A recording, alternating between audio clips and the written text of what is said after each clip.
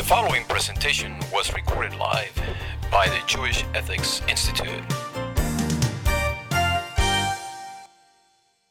This coming week's Torah portion is Parashat Korach, which deals with Korach, was the name of a fellow. This was the first attempted coup against Moses that we find in the Torah. There's a lot of rebellion we find throughout Deuteronomy. Jews complaining and this and that. When they make the golden calf, there's a number of cases of, so to speak, rebellion. The making of the golden calf. When they complain about where's the beef, they don't like the manna and things like that. But this is the first open coup against the leadership of Moses. That actually someone is contesting Moses' leadership.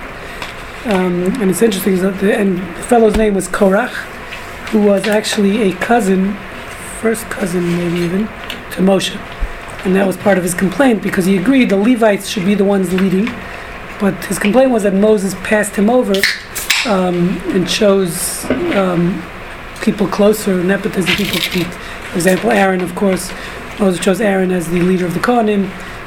He chose a nephew to be the leader of the tribe of Levi.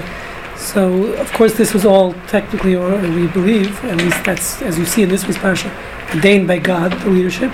But still in all, Korach was, as we see, attempted to contest the leadership.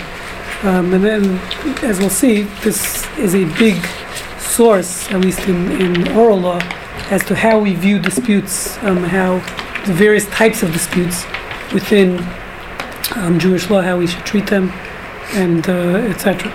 So, one of the key things, just an interesting question I saw, as to why did Korach wait until now? Meaning, if he was disputing Moses' leadership, this took place many years, at least a few years after the leadership happened, after Moses was appointed leader, after Aaron was appointed leader. So why was it up until this time? If the contesting the actual leadership of Moshe, he should have done this years ago. So it's just a very important political statement, as we all know how politics works. The point was really, Moshe was riding high up until recently, up until last week's parasha. Moshe, initially, everyone was happy with his leadership. He was a good guy, knew what he was doing. His popularity ratings were very high. After the golden calf, when they sinned terribly, God wanted to wipe out the whole nation. Moses is the one that pleads with God to make sure that the Jews were saved. He saves the Jews. Again, after the meat, they complain about the man, so he gets them beef, he gets them quail. So they're all happy. Up until now, his popularity ratings were great. In last week's parasha, Parashat Shlach, the beginning of last week's parasha, the famous incident of the spies, where they send spies to spy out the land of Israel. They come back, give a bad report. So what happens then is God basically says, because of the bad report of the spies, all the Jewish nation complaining that they don't want to go into Israel, we're all going to die in the desert, and none of this initial nation, this generation who made it out of the Exodus, came out of Egypt, are going to make it into the land of Israel. Only the next generation, they're all going to die in the desert. As we know, 40 years of wandering. Not one of them will make it into the land of Israel, including Moses himself and Aaron. So don't make it in, except Joshua and Caleb, the only two. And no one alive at that point. So at this point, obviously, just like any good leader, popularity ratings went down. Here they were expecting to get into the land of Israel. Everything was going great, life was going great, and all of a sudden, and it's their fault, by the way, that they're not going in. They said they don't want to go in. They're complaining, but then when God says, none of you are going to make it alive into Israel, you're all going to die here in the desert. So now Moses' popularity ratings go down. That's the perfect opportunity to contest the leadership. Right? So Korach comes along and says he was waiting for this perfect opportunity. Again, because he really had no good reason to contest it, as we're going to see. He was doing it just, he wanted to position it for himself. It was a pursuit of honor, as we're going to discuss. But he just needed that opportunity to jump on the bandwagon. So whenever someone's down, that's the opportunity. So that's how they explain this is what happened. Plus, the other beautiful concept that you see, so that's one thing, you see that it's just fascinating to me that all the same issues today we have in our political system of popularity ratings, etc., jumping on the bandwagon when the person's down and out, you bring up every complaint about, from his sordid past. You see the same thing here happening in the Torah with Korach and Moshe. The other fascinating thing is, which today I think is also a very modern phenomenon. We like to think of it as a modern phenomenon, which I like to call it Generation V. Which in this generation, we're all the victims. Everyone's a victim. Your second grade teacher looked at you the wrong way. Your grandmother didn't give you enough dolls or toys, and whatever it is, everyone has an excuse of why they're doing what they're doing, why their life is terrible. So you see that here too, that the Jews here in the desert, it was their fault. They sent the spies, they complained about it, and now that they're not going to Israel, it's Moshe's fault. They're all coming to Moshe, and they have this coup against Moshe. It's not their fault, even though they caused their own punishment. It's all Moses' fault. He should have prayed harder to get them out of their jam. So it's always blaming the victim is always blaming. The victim always gets blamed. Is that what it is? So that's another concept you see from here. But what I'd like to focus on, because that's the topic that we're going to discuss, is this concept of dispute resolution, conflict resolution. In Hebrew, the term is machloket. So what's amazing is many like to think that argument, dispute is a terrible thing. But as we're going to see, sometimes dispute is a good thing. Dispute is not always bad, and that's the Jewish way, as we're going to see. So I found it's interesting in the secular world, the academic world, there are three ways to solve dispute. Three ways to approach this, solve dispute. One is to resolve it, end it, and avoid it. Okay, how are you? And so one way of it is resolve, end, and avoid. That's approach number one. Approach number two is what's called conflict. I think, and this evolved is actually over, I would say, hundreds of years of academia, sort of changed the way we look at conflict. And they, realizing that, I think at some point in history, we realized that conflict is human nature. There's always going to be conflict, so we have to figure out how to manage it. Not a question of avoiding. You can't always avoid conflict. You can't just say conflict can never happen. At some point, you have to manage the conflict. That's known as conflict management. The recognition that conflict is a natural part of human nature and must be contained. It cannot be eliminated. So you can't. There's always, if living in a society, you're always going to have some form of disagreements amongst members of society. Okay, that's number two. Number three is conflict transformation, which is a more modern, more contemporary way of doing, which is that there are positive aspects in conflict. Or actually not. It's not something that has to just be managed. Actually, there are positive aspects that must be utilized to affect change in society. Protest, concept of a democracy where we protest and we protest can affect change. Conflict can affect change, whether it's military conflict or peaceful conflict. But there's a way that conflict can be utilized for the good of society. Okay, as we're going to discuss. So what's fascinating, this is again in the secular world, but Jewish sources got this, I think, predated the academia. In the Torah, you find itself these different methods, the way Judaism views conflict. Okay, in Jewish sources, that's what I put here. In Jewish sources, we also find these different approaches. Controversy can present a negative force or face, which must be avoided or eliminated. That's what we'll discuss in the context of Korach, this week's Torah portion. However, Judaism views certain types of controversy and conflict as positive and beneficial. So in that sense, the Torah got all these different methods, and you do find them, as we'll see, within the Torah itself.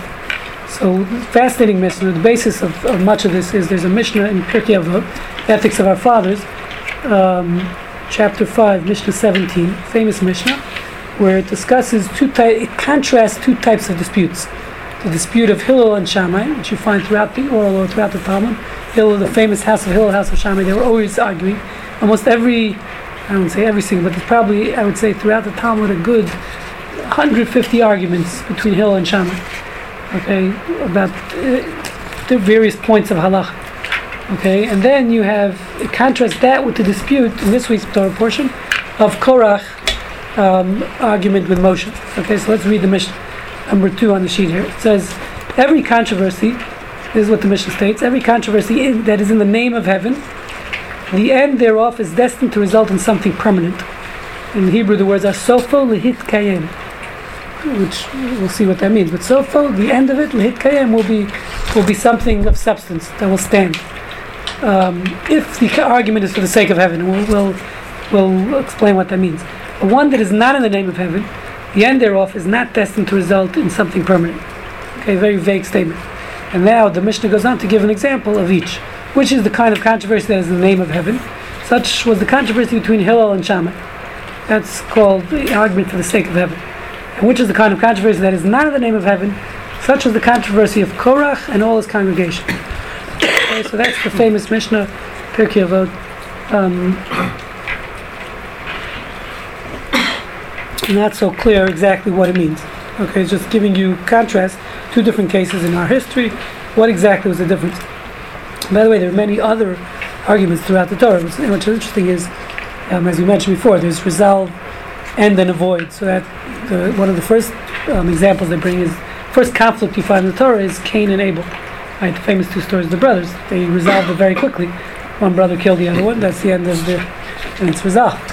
Right, you could end a conflict with ending with violence. Usually, not in Iraq and Afghanistan, but in other places throughout history, usually violence ends the conflict in a certain sense. You could end it easily. I don't know easily, but quickly. So that's one way of ending. Obviously, violence is one way of ending a conflict. The Torah doesn't approve of that in many cases, although war, of course, is sanctioned. But in general, that's not the example of a way of resolving conflict. Second time we find, actually, interesting, I just didn't mention this before, second thing we find in the Torah, the second story of conflict is the story of Lot and Abraham. The famous story in Parshat Lech Lecha, when the shepherds of Lot, the shepherds of Abraham aren't getting along. Because Lot's shepherds would go in and eat in private people's fields. They would allow their sheep to just, pasture anywhere, stealing from people. Abraham's shepherds, they were more ethical, more moral. They weren't happy with that, so it says they didn't get along. They started fighting with each other. So Abraham came along and he said, "Listen, Lot was his nephew. He said, you go to a different area. Let's just separate. We have different ethical and moral values. We can't live in the same society because it's just not going to work." So that's called avoidance. That's another way of ending conflict, which is avoid each other. I always tell these people come to me when they're having issues with their parents. I spoke about this, I think, a few weeks back with, if someone when we talk about Kibbud Avim, honoring your parents, before Mother's Day, we spoke about that. Yesterday was Father's Day, so we said sometimes in cases where there's conflict between a child and a parent, the best thing is just the child moves to another place, another neighbor, another town, where you're not having that daily conflict. If you Skype, it's not the same conflict as when you're in the same house. So if you don't live nearby, that's called avoidance. That's another way of solving conflict, is avoidance. Obviously in a marriage that doesn't work. That's not a good thing. Avoidance won't work in a marriage. It can work, but then I usually end the conflict. I think you just said to me 2 minutes ago about taking a vacation separate from one spouse. So once in a while, that's a it's mini. Healthy, yes. Healthy, but it doesn't end the conflict. It's a healthy. So that's in the second. You find this concept of Torah again of avoidance. Lot and Avram just said, "Okay, we'll part our separate ways." Right? That's called avoidance. That works in some cases. That doesn't work in others. Could be a good fundraiser for your extortion because he does tape everything, David. Play that for your wife. Jewish Ethics Institute. There is an ethics institute. You have some ethics. Okay, so getting back to the Mishnah here. So the Mishnah is now contrasting, saying something else. It's contrasting the dispute of Shammai and Hillel versus the dispute of Korach and Moshe and Moses. So what exactly is the difference, and how do we understand this contrast? So let's read the next paragraph. So the next paragraph says like this, paragraph 3 on the page. It says, that is to say, this is from Ovadia Bar Tanura, who's a commentary on the Mishnayos in Pirkei Avot. So he says like this. He says, that is to say, the people of the people of controversy are destined to exist and not be destroyed, as with the dispute between Hillel and Shammai that were not destroyed. For Hillel and Shammai remained; both remained throughout their lives. Neither them nor the students of Hillel and Shammai were destroyed. But Korach and his congregation were destroyed. As we know, the fight of Korach, what happens? the ground opens up, swallows them up. That was Moshe didn't dispute them, right? They wanted to take over the leadership. Moshe said, listen, I'm saying it's from God. You don't believe me? Let God decide. God will tell us. The story goes, he told them, bring your fire pans of Ktoret, and let's see, we'll both bring an offering to God, and then we'll see which fire God will accept, so to speak. And God, basically what happens is, they bring their fire, the ground opens up under Korach and his 200 men, and they're lost forever. Okay? So that's what he's translating. When the Mishnah says it's not going to result in anything permanent, is saying that at the end of the day, it's not. There's not going to be anything left if you're not arguing for the right purposes. Okay, there's no kiyum. So that's number one. He says, but Korach and his congregation were destroyed. And I heard the explanation of what does it mean, the end. In the Mishnah it says, the end is not destined to result in something permanent. So what does it mean, the end? So he explains, the explanation of the end, quote unquote, its purpose and the matter is needed. The controversy which is in the name of heaven, the purpose and its desirable end is to obtain the truth.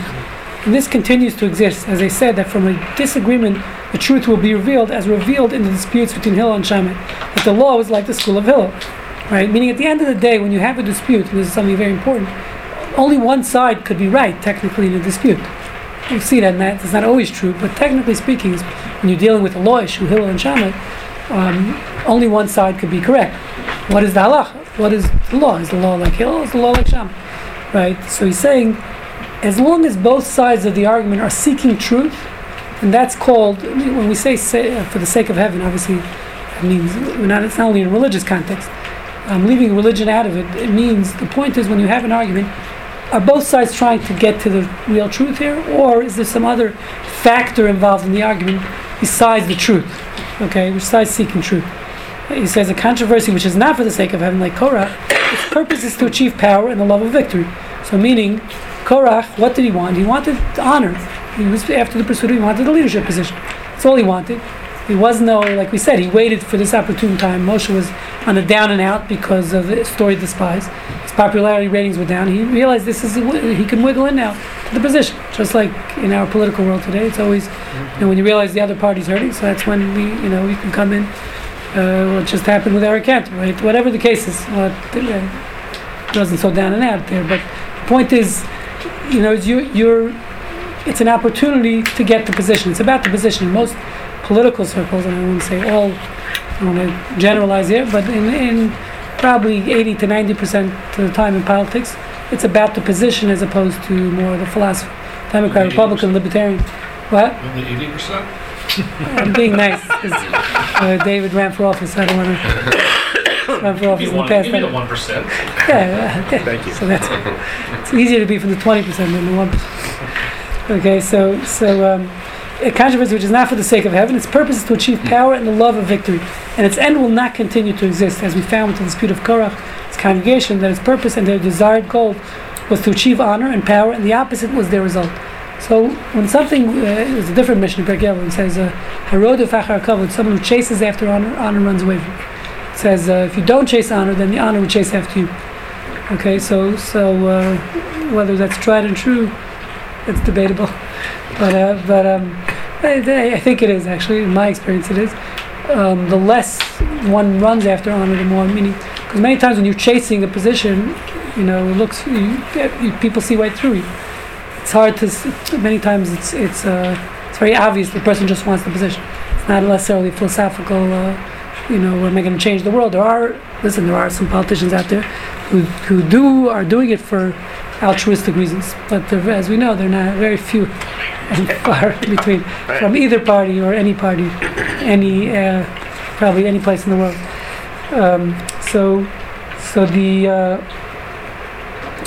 what he's saying here is, so that's how he's translating the mission. Just so we can defend some clarify, politicians. so we can clarify the record, my own personal experience is that view is not restricted to politicians. That's true in 100%. It's true in we're going to talk about it. Every conference. Congregations, both church and synagogue. It's true in business settings. It's true in doctor's 100%. offices. That's we're going to show right here. Yes, 100%. Just didn't want you to restrict just to since we're on tape here.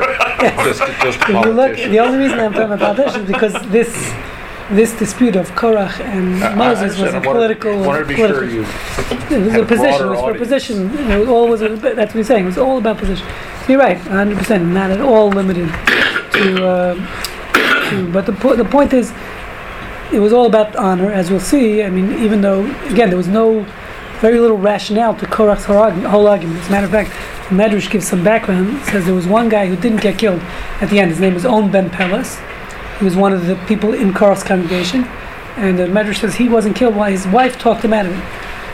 It's always the wife that saves the husband from going to political hopefully and doing again, Rabbi, let's try to stay to the factual and not the so the wife creative. No, I'm saying he always like Jeb Bush's thing of running that, but so he said whatever my wife tells me to do, if my wife wants me to run, I'll run. It's always the wife, bottom line, that's gonna make the decision. Yeah, very often. I'm saying because it's family, especially for a position like that. No, where your whole life, The whole family's chorus. Wife to promote them. Well, of course, right? Yes. Yeah. Right, so it's all... Again, just to take the... Rabbi, that... Blame it on the women, yeah. Okay, but... Let me just finish the story here. Frequent statement. So on Ben Pelas, what did she say? How did she talk him out of the fight? She told him... On Ben Pelas told him... Meaning, what's the point? That Korach was fighting for Moses' position. So On Ben Pelas, by the way, was he had a position. Many of these people had positions. They were they just were number twos. They were vying for the number one slot. They were vying for the number one slot. Okay, so On Ben Pelas' wife said, Korach is vying for the number one slot. If he wins the battle against Moshe, he's going to be number one. You're still going to be number two. Right? So what are you gaining? It's meaning many times we're in a fight and we're fighting for a cause, and we realize even the result, even if we win the argument, you're still not going to have, the number one slot. So what are you fighting for? That's how she talked about it. But the point being is that many times arguments are not rational. If you turn the page here, because we don't want to just pick on politicians, you see on the top here. So I have an example of other conflicts. Besides, some are political and some are not. But obviously, the obvious one is Palestinian versus Israeli, right?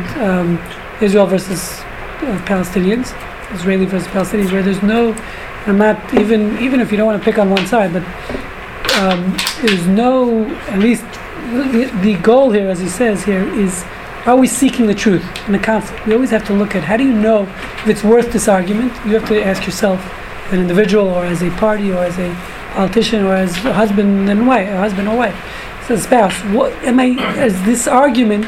That's what the Mishnah is saying. So for this guy, is it for the sake of heaven? Not for the sake of heaven. Is there a religious cause in the argument? The sake of heaven means am I seeking the truth? The way you know if an argument is a conflict, is a good conflict, is are we both parties here seeking the truth?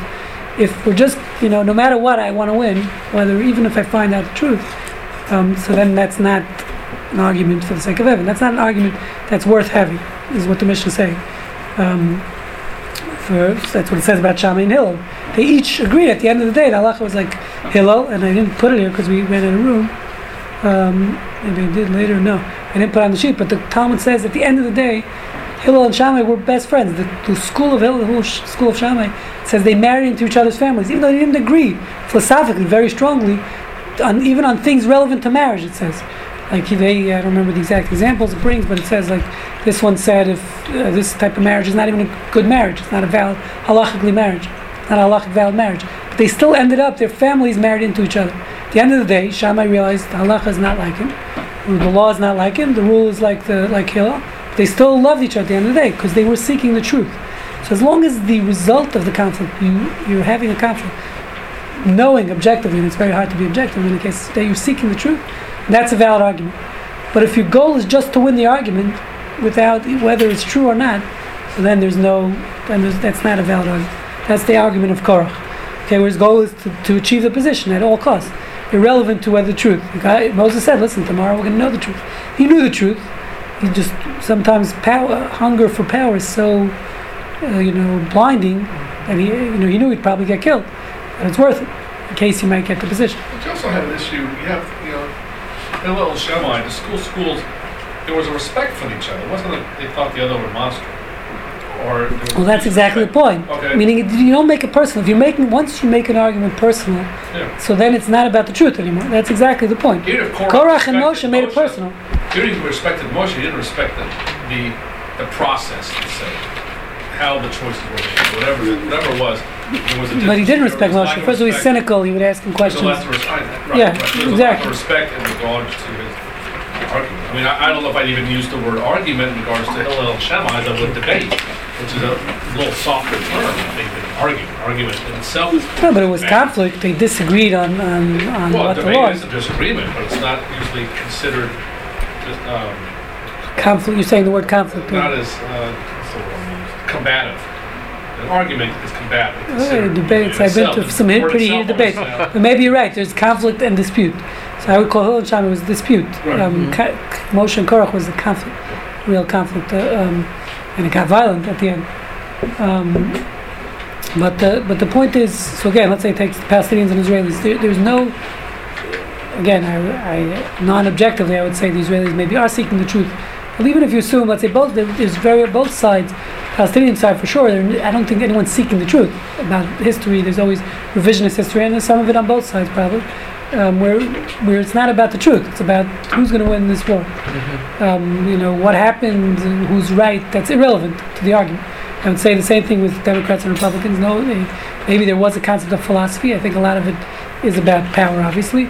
Even today, where I think our system, and this is, I don't know, maybe David, you can shed some light on this, was based on, let's see, we have a certain amount of let's say, assets the country has, who's going to be in charge of those assets, in a certain sense, okay? Today, where we have less, there's a lot less, we don't have enough to go around. It used to be there's enough to go around. So it's just a matter of control. Today, there's not even enough to go around, so it's a question of who gets to decide which people get the money. Okay, who gets the money? So a lot of it has to do with. So it's nothing to do with truth. It's not a question of truth. It's a question of power. There's very little. I would venture to say, and correct me if I'm wrong. Anyone can correct me if I'm wrong. That there's between Democrats and Republicans. It's no longer about philosophy per se. No one's really seeking the truth anymore. Mm-hmm. Indeed. That's good enough. David, you're this. Is good enough for me.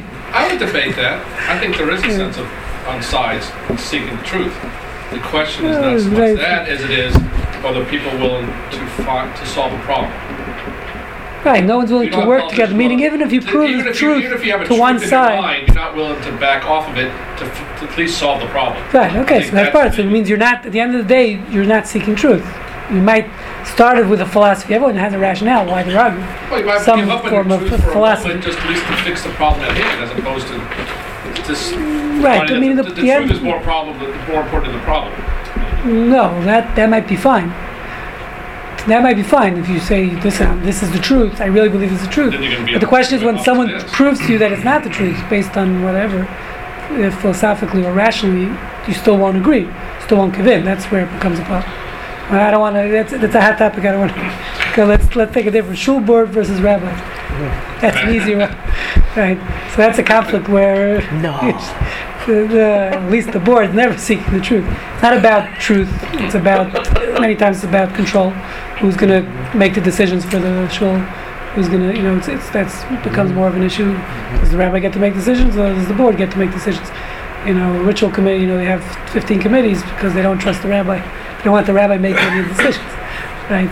So is it about truth? Or again, it's about control.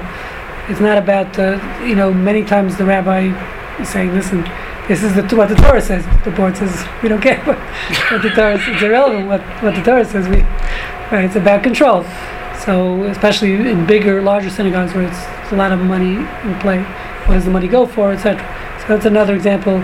Obviously, business partners, monetary disputes, not necessarily business partners, but anytime you have a monetary dispute, as we're going to talk about, concept of compromise, is it about truth or is it about other things? It's a money issue. Many times it's very hard to agree when you're wrong. So when you have a court case, even when you litigate something, and the losing party always never does not walk out happy. They don't say, okay, well, like Hillel and Shammai, the guy, the halacha was like him, okay, the ruling was the judge ruled like him, great.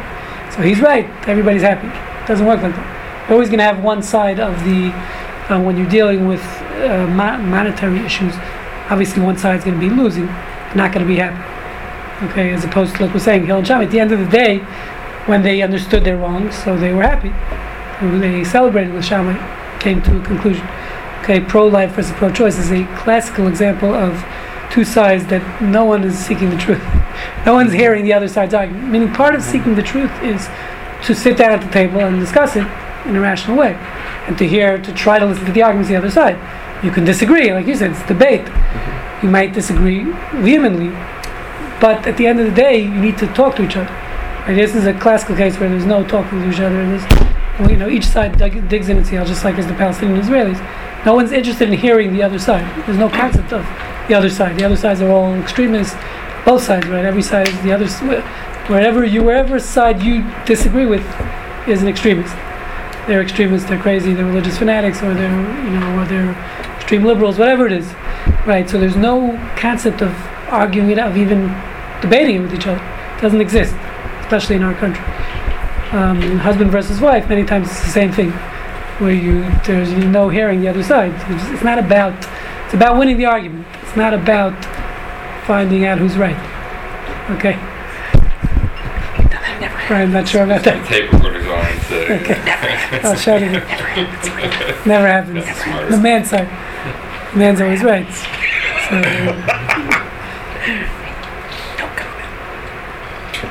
no one's commenting on that one. I'll shut the tape recorder. Seasoned Democrat. Okay. You're out in the deep on your own. Okay, so more, and just to summarize it, I think what we're saying here is there's, in a certain sense, what we're saying is what the goal is. And not all conflicts are negative. There are positive and negative conflicts. Okay, according to Jewish views, what we're saying is there are conflicts which are good. Korach is the epitome of a conflict that's evil. That's not the wrong approach to conflict. If you're chasing honor, if you're chasing the position, the result is just to win the argument, obviously that's not a good conflict. If the result is, as we're saying, to have positive change, or you have a philosophical view which you're trying to stand up for, a moral value, which, by the way, even today that's a problem in American society. There's no concept, and I want to pick on certain, but I'm sure we all know what they are. Certain philosophical concepts, if you just mention them, if you mention any concept of a moral value, it's like you're this foe, you're a foe, you have a phobia, you're extremist, you're a religious fanatic. You can't even say it anymore. You can't even stand up for certain moral values in society without being branded and automatically. So it's not even, no one will talk to you. No one will even hear your side of the argument. You can't even talk to people in society about certain issues because you're branded this foe but that foe. So that's a major problem, which we're saying that's wrong. If you have a philosophical point, you have to be ready to argue it out, to hear the other side. The only way you can have an argument is if you hear the other side. That's exactly, by the way, I forgot to mention this. In Korach, it's interesting, if you look back to the Mishnah, the contrast, so the Mishnah says, what's an example of an argument for the sake of heaven? That's the argument of Hillel and Shammai, the two opposing forces, Hillel and Shammai, right? If you, and then when it says, what's the argument, epitome of an argument, the example of an argument, not for the sake of heaven? Korach and his congregation. In Hebrew, the words are Korach va'adato. Okay, Korach and his congregation. It should be Korach and Moses. Who's arguing? Just like we said, Hillel and Shammai, the two opposing forces. Why, when we're quoting the argument about Korach, it should say Korach and Moses? Those are the two sides of the argument. So what I saw some of the commentaries explain is because there was no argument. Korach wouldn't even listen to Moshe. It's not like he came to Moshe and said, listen, I have a problem with your leadership. I want to take over. I believe it was wrongly done. There was nothing to talk about. He didn't want to even listen to Moses. That's exactly what we find today in our society, where you try to argue moral values and no one wants to listen to you. There's nothing to talk. There is no argument. You could only have an argument when there are two sides arguing. If one side says, this is my, whether you like it or not, this is my view, it's not an argument. That's a statement. Mm-hmm. Okay, so the same thing here. Korach, that was part of his problems. He wouldn't even listen to Moshe's side. Moshe was saying, listen, this came from God. I'll prove it to you. he wouldn't hear of it. He wasn't interested. So that's why it says Korach and his congregation, as opposed to Korach and Moses. Moses never argued because he didn't get a chance to. Okay, so that's an important point. So now, as we mentioned before, there are different methods of resolving. There's different methods of resolving conflict. There's violence, Cain and Abel, separation, Lot and Avram. The Torah also, as we discussed here in the past, is a major concept within Jewish philosophy is majority rules. The concept of democracy comes from the Torah. That majority wins out. When a way of resolving conflict is, even if you vehemently disagree with the other party, but may the best man win, not in a duel, but by the vote. Okay, so that's a Torah concept. That majority rules. The Torah says, and we quote here, but it's Achrei Rabim Lahatot. It's a verse in Parshat Mishpatim, I believe, and we discussed it there. And majority rules, whether it's in court of justice, whether it's Hillel Shammai. By the way, that's the way. The only reason Hillel won the arguments was not because Hillel was smarter or had a better argument per se. They both had good rational arguments about what the law is. The reason why we rule like Hillel is because he had more students. His yeshiva had the majority, and that's the law of the Torah. It says majority rules. Okay, so this concept comes from the Torah. So that's a very important way of resolving conflict is majority. Follow the majority. And number 4, D, here, which is very important, and this is what's primarily the goal, actually, it says in almost all conflict, is what's called peshara, compromise. Okay, which today might be called arbitration or mediation, which is really, that's what it's about. Many times when you go to a judge, in front of a judge today, they'll say, or whether it's a monetary dispute, they'll send you to mediation, whether it's a family dispute, right, custody, whatever, divorce battle, so they send you for mediation, right, which is really, that's what it is. It's about compromise. The judge can rule. Well, if the judge rules, as we'll see, then no one's, many times, well, I don't know about that. You could say, well, only one person leaves happy. If we can make all the parties happy, in a certain sense, that's a better goal, at least according to the Jewish perspective. Okay? So that's I want to focus on that for a few minutes here. So pshara is the Hebrew word for compromise, pishara, which today your average standard bet din, that's the way they work. The way it works, it's fascinating. The way in Jewish court of law, you always have to have 3 judges. Okay, so how does it work? If you have 2 parties, 2 conflicting parties, it's a fascinating system. The way it works is because if you have a bet, this guy lives in this community, he lives in the Satmar community, and this one lives in the Monsey community. So now he's going to say, if we go to bet in the Monsey, they're impartial. They're going to rule with you because you're part of their community. Those are the rabbis in Monsey. So I want to go to my bet in. So the way the system works of compromise is each litigant gets to choose one judge. Okay, for the bet. Really? So you can choose one judge, the other party chooses the judge, and then those 2 judges together get to choose the 3rd judge. Mm-hmm. So that's compromise. So this way, no one can claim, well, the judges were impartial to me. You chose a Satmar judge, and I wanted a Monsey or Bar Park judge. Okay, so it's a fascinating concept, the way it works. That's the concept of Bishara. It's all about compromise. We need to make sure there's no impartiality. No one can claim, even if we don't accuse, of course we don't assume a judge or a rabbi is impartial, but we don't even want it to be perceived as impartial. And therefore we compromise and make sure all the parties are happy by each party getting to choose one rabbi in the panel. Okay, so that's number 1 there. Can I just mention a little quick PS about this? There was an Israeli author that wrote a book about the Arab Spring, Israeli guy, and he made an interesting comment that there is no word in Arabic for compromise. And I thought, yeah, okay, that kind of says it all. I had to mention that right here. Yeah, I thought What's the name of the book? I have to check it to tell you. Okay, so I will though. It's very interesting, guy. Okay, so again, this concept. What's this concept of pshara? It's interesting. So you find in the Torah a few verses which seem to mention this concept of compromise. So one is, it says, there's a famous verse in Zechariah. It says, "These are the things that you shall do: speak every man the truth to his neighbor, execute the judgment of truth and peace in your gates." Okay, so execute the judgment of truth. So that would sound like you go to a court of law and they rule. Rashi there says, what's the judgment of peace? What does that mean? Rashi says that's referring to pshara, compromise. When we're saying the ideal, it seems to be saying, is compromise.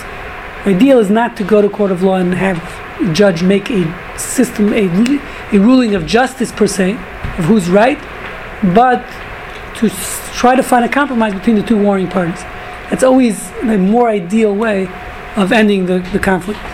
And that's what the Gemara in Sanhedrin says. Actually, there's another Gemara which I didn't have room for on the sheet. I'll just read the first Gemara. You find this. It says like this. There's a Gemara. So I like staying on one sheet, so I didn't put it all in. But Gemara brings. Here.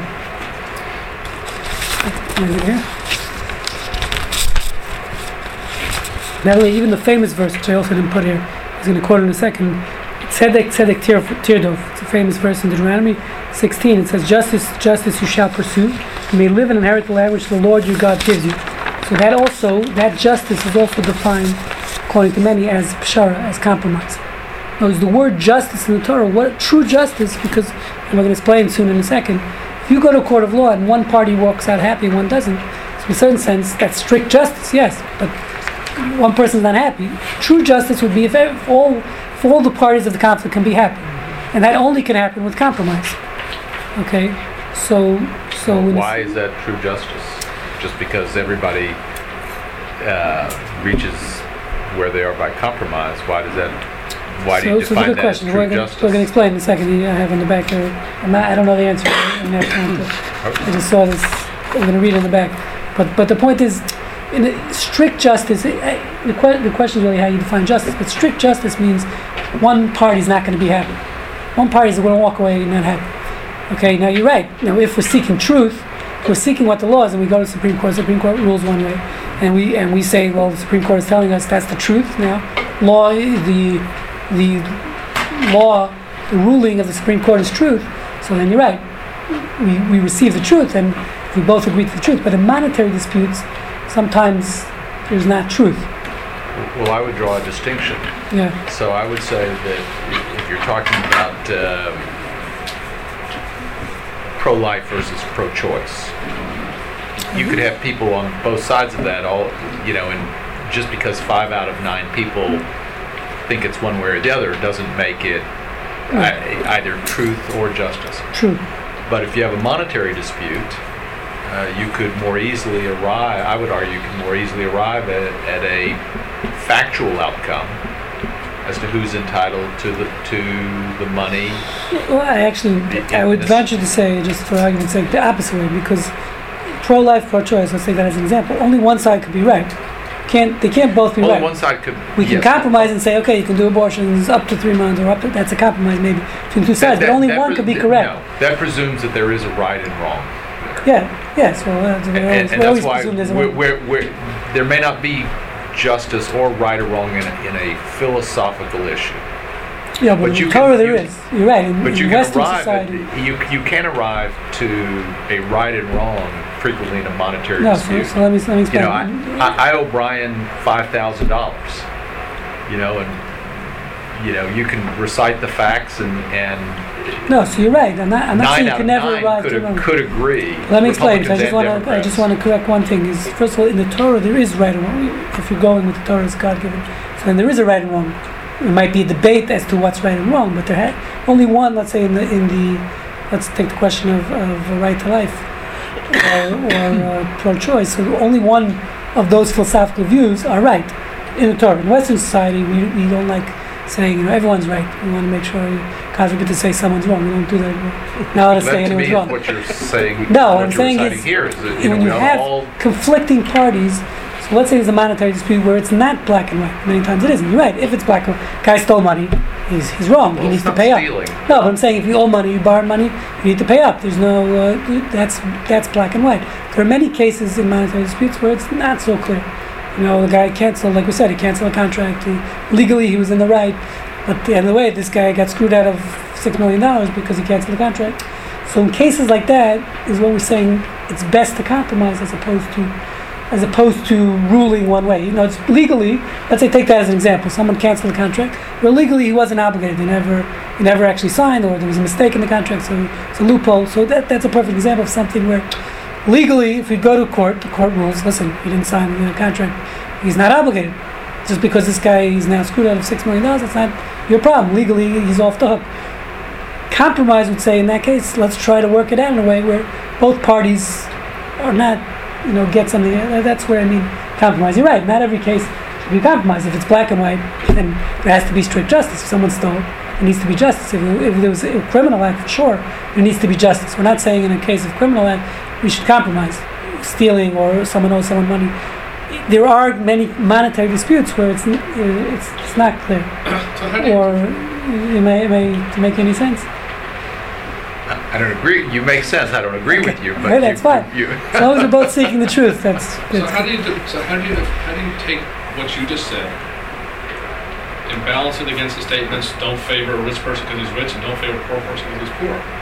You might want to, because he's poor, you might want to make that compromise to. Yes, exactly. No, but in cases, what we're saying is in cases where there's, like you're saying, if it's a criminal, that's applied, even a monetary dispute, but where there's a right person, there's clear right and wrong, 100%. We shouldn't compromise. I don't think we're saying we should compromise in those cases. What we're saying is, example of the contract. Not legally might be able to cancel the contract, but you might want to. Yeah, but the point is, so there's a concept we'll see in Halacha. It's called Yotzi de Shamayim, meaning that even though I might be off the hook legally, there's no legal recourse, but when you get up to heaven, you're still going to have to pay for your act. Okay, so with the judges... So therefore, you could try to rectify it here, if possible. So you were suggesting that Beis Din would suggest to the two parties to compromise, or are they going to say we're going to enforce a compromise? So that's a good question. So let's turn the page here. Because we're running out of time. So let's just read the bottom, before we turn the page. Sorry. Bottom paragraph from the Talmud says... I think you have time to solve the whole pro-life thing in about a minute. Okay, Joshua... not to mention the shoal versus the rabbi. You can do that in the last 15 seconds. Settlement by compromise is a meritorious act. And then head over to Emmanuel to help them with their minor conflagration. Execute the judgment of truth and peace in your gates, and let none of you devise evil in your hearts against his neighbor. Surely where there is strict justice, there is no peace. Where there is peace, there is no strict justice. So how do you reconcile? In the same verse it says, a judgment of truth and peace in your gates. That's what they're trying to do here. So surely where there is strict justice, there is no peace. Where there is peace, there is no strict justice. What is that kind of justice with peace abides? Which justice has peace with it? You must say arbitration. So it was in the case of David, as we read, and David executed justice and righteousness. So when you arbitrate and come to a solution of peace between the warring parties, so that's where you have both. You have justice and peace. Both parties agree to this settlement. Okay, so now look at the back. This is from J.B. Soloveitchik, who died in 1993. So he wrote a piece, The Torah Way of Justice, which sort of highlights this, and I'll read it quickly if we have time. But let's just actually skip down to the highlights. Here, see, no, before that, he says something very interesting. He says, in Western society, the immediate issue is resolved, but the conflict persists with ensuing social discord. Meaning, because if you have two warring parties, and you rule like one of them in a strict court of law, so then the social discord still remains. So they might not, legally, you solve the problem, but they're still obviously going to be fighting. Let's say take the Ashby Towers or whatever, the neighbors, you have a neighbor, case like that. So very nice. The courts ruled one way, but the people in the neighborhood are still throwing eggs at the construction workers. Okay, so you didn't solve the problem. Okay, the secular judge is seemingly indifferent to this failure, since justice, not harmony, was his objective. Right? What is a judge's job in secular society? To achieve justice. Supreme Court rules. They don't care that it's going to cause riots. Many times you have the grand jury rules, and then there's riots in the street. Right? So legally you ruled, but the social harmony is totally chaos. Okay? So he's saying shalom is for social workers. That's what he says. In our society, peace is for social workers, psychologists. That's their problem. Listen, the judges rule. Many times they'll take away custody from one party, they'll give them to the other party, not realizing the social ramifications for these children, and not always doing what's best interest of the children. Legally, the child goes to this party. That's it. Social ramifications are relevant. The psychologist will deal with the ramifications, social ramifications, right? So he says the Torah, however, wants the judge to be not a magistrate, but a teacher and a healer. The job of a judge is much more than justice in the Torah. He should seek to persuade both parties to retreat from their presumed points of advantage. He should preach to them about the corrosive personal and social effects of sustained rancor.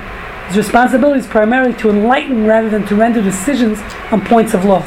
first verse therefore projects the social welfare of society and the happiness of individuals as primary ideals as being a truly higher form of justice. Pshara, compromise, is socially and morally preferred, even if the strict din, meaning the law, is neutralized. In its highest sense, justice obtains when people are reconciled. And that's why he says the second verse. So, second verse states, and David executed justice and righteousness towards his people. The Talmud explains, surely where there is strict justice, there is no righteousness. Where there is righteousness, there is no justice. When do justice and righteousness coincide? Only in Peshara. This verse is concerned with the attainment of tzedek. In Aristotelian logic, there is a law of contradiction. It states that a thesis and its antithesis cannot both be valid. It follows from this logic that when two litigants present opposing claims, only one can be right. Strict logic demands the application of din, of law, whereby the claim of the righteous party will be vindicated while the other party will be discredited. The halach, however, believes that absolute right and wrong can be realized only in heaven, as David, similar to what you were saying before. Sometimes there is no absolute right and wrong. And at least in this, we can't decide what's absolute right and wrong. In dealing with imperfect man, we posit that no man is totally wrong or right, and that in case of the litigants, both are partially right and wrong. So he's agreeing with you more than me. The application of law can only take into account of obvious surface conditions. It fails to perceive subtleties underneath which dilute our certainty about the right and wrong of the litigants. Each has some responsibility for the situation and is partially guilty of the misunderstanding, for misleading innuendos and for contributing indirectly to a climate in society which places others at a disadvantage. Strict justice deals with plain facts and salient reality. Real responsibility, however, goes much deeper and is obscured from the scrutiny of the court. Metaphysically, no one is entirely absolved in situations of conflict. Tzedek, therefore, is truly realized only through Peshara, through compromise, which declares the parties both winners and losers. So everyone walks out understanding they won to a certain degree and they lost to a certain degree. So we're all equal at the end of the day. Thus, Peshara is not only socially desirable, as the first verse claims, but is also morally just. The principle of Tzedek demands that Mishpat reflect the existential condition of man's inevitable imperfections. So you don't like that? No, and No, I understand. I would argue, last night I was watching, or this weekend, some of the Supreme Court cases ranging from Brown v. Board of Education to the early cases in the 60s on segregation and integration. Okay, the Supreme Court ruled we had riots in the country. No. I don't think there's anybody. That's an example where right. That's an example of they made the right ruling, and as a result, there was still rioting, and people argued all sorts of I would call it mishigas as to why they had the right to discriminate. So you're right. So sometimes there's a need for violence. That's a whole different story. Where violence comes. Right. So that's a different class. Totally. But this probably can give 10 sessions on conflict resolution. Still won't get it all in. It's a tough topic. Actually, I was looking on for 2 weeks preparing this class because I knew I was giving it. So 2 weeks I was thinking about Korah. Couldn't find any good sources. Last night, like 11 o'clock, I found a textbook from Bar Ilan University. Bar Ilan has a whole section on conflict resolution, Jewish conflict resolution, in Bar Ilan University, and they have a textbook, 142 pages. 142 pages on Jewish perspective on conflict resolution.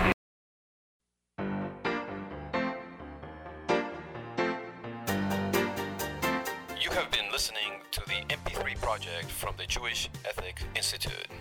For a complete selection of our lectures, please visit our website at j-ethics.org. Shalom.